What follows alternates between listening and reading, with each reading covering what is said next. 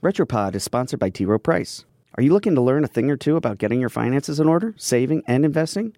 Check out The Confident Wallet, a personal finance podcast series by T. Rowe Price and the Washington Post brand studio. Find it wherever you get your podcasts. Hey, history lovers. I'm Mike Rosenwald with Retropod, a show about the past rediscovered. If you are of a certain age, you probably know Dr. Spock. No, not the guy from Star Trek. The famous pediatrician, at one time America's most beloved and trusted doctor. In 1946, he published the Common Sense Book of Baby and Child Care. The book encouraged parents to kiss their baby and show them physical affection. Revolutionary at the time. Mothers followed the book closely. Spock's book was beloved. He was respected. A whole generation of children was raised on his medical advice. But not even his popularity could save him from being indicted by the federal government 2 decades later. The feds went after Spock because, in addition to being a doctor, he was also a vocal critic of the Vietnam War. He believed the U.S.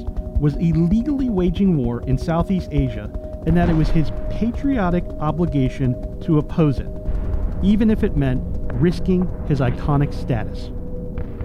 The year was 1968. Robert Kennedy and Martin Luther King Jr.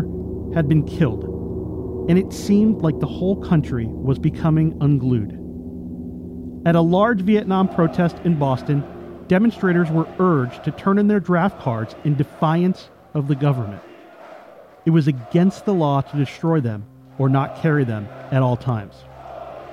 Dr. Spock, the famed physician, helped collect the discarded draft cards, took them to Washington, and then walked into the Justice Department and presented a briefcase full of draft cards to an assistant deputy attorney general.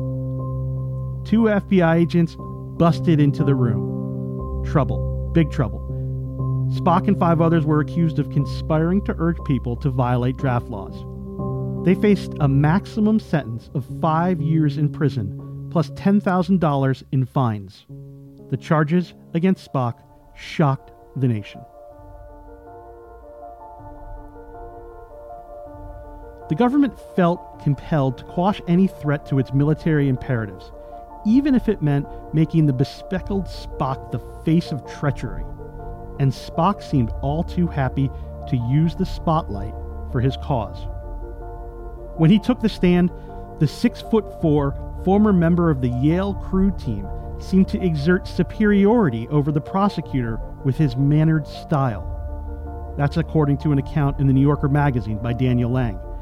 Every day, Spock wore a dark blue suit and a light blue shirt with a high white collar. He didn't bend under cross-examination. He also didn't win. Spock was convicted and sentenced to 2 years in federal prison. The judge said, quote, "Where law and order stops, obviously anarchy begins." But the government ultimately wasn't successful at ruining Spock's reputation. Less than a year later, an appeals court overturned the conviction. The Justice Department announced it was dropping the case. Spock continued protesting long after the troops returned from Vietnam. He turned his attention to nuclear disarmament and ran for president in 1972 on the People's Party ticket. He lost. But when Spock died in 1998, at the age of 94, his iconic book on childcare had sold more than 50 million copies and counting. I'm Mike Rosenwald. Thanks for listening. Special thanks to Ian Shapira, who reported this story for the Washington Post. For more forgotten stories from history, go to WashingtonPost.com/Retropod.